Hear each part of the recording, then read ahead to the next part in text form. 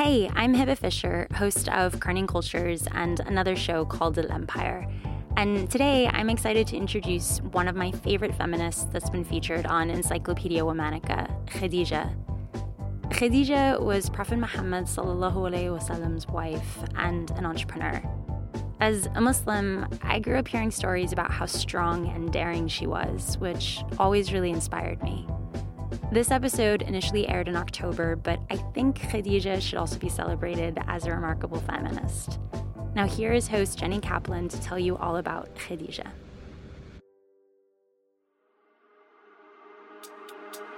Hello. From Wonder Media Network, I'm Jenny Kaplan, and this is Encyclopedia Womanica. In case you're just tuning in, here's the deal. Every weekday, we're telling the stories of women from throughout history who you may not know about, but definitely should. Each month is themed, and this month we're talking about witches and saints. Throughout history, women have been celebrated and condemned for wielding spiritual power. This month, we're highlighting women who made incredible contributions to and through religions, as well as those who were charged and punished for alleged heresies or supernatural abilities. Today we're talking about probably the most famous woman in the history of Islam, the first wife of the Prophet Muhammad, Khadijah. Khadijah was born in the year 556. Her father was a leader in her tribe, and she grew up comfortably. Her father was a merchant who died in battle and passed his profitable business on to his daughter. Khadijah got married and had 2 children by her first husband, who passed away. She then married again and got divorced. After her second unsuccessful union, Khadijah had 3 children and a big-time business to run. She devoted herself to her work, and her business became one of the largest in the region, earning her widespread respect. It was at this time that she heard about Muhammad, who was in his early 20s and hadn't yet had his first revelations. Khadijah invited Muhammad to lead a merchant caravan for her. When he returned, other employees shared accounts of his business prowess and integrity.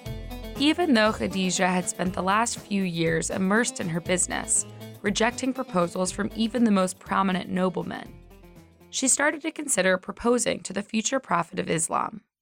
But Muhammad had no status or wealth, and Khadijah knew her family and tribe would react poorly. Still, her mind was made up. Khadijah overcame those qualms after she had a prophetic dream that the marriage would go well. She decided to act on it, proposed, and Muhammad said yes. Most sources claim that Khadijah was around 40 years old, and Muhammad around 25 years old when they got married. Different religious sources say that the couple had different numbers of children. Most agree that they had at least 1 son, and as many as 4 daughters. Muhammad and Khadijah's marriage provided instrumental help during the beginning of Muhammad's life as a prophet.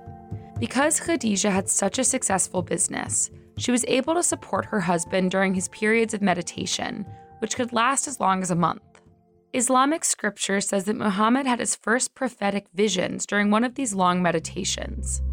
When he returned home, terrified of what he'd seen, Khadijah was the first one to believe him. She reassured him that his visions were legitimate.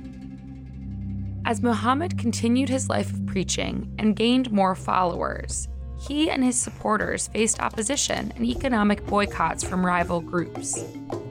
According to scripture, though Khadijah was accustomed to a more luxurious life, she stuck by her husband's side during these times of need and continued to support her children through the hardship. Khadijah died in the year 619, shortly before Islam really began to coalesce into a new and popular religion. Still, scripture claims that Muhammad continued to praise her as his best wife for her steadfast faith. Tune in tomorrow to learn about another spiritual woman who changed the course of history. Special thanks to Liz Kaplan, my favorite sister and co-creator. Talk to you tomorrow.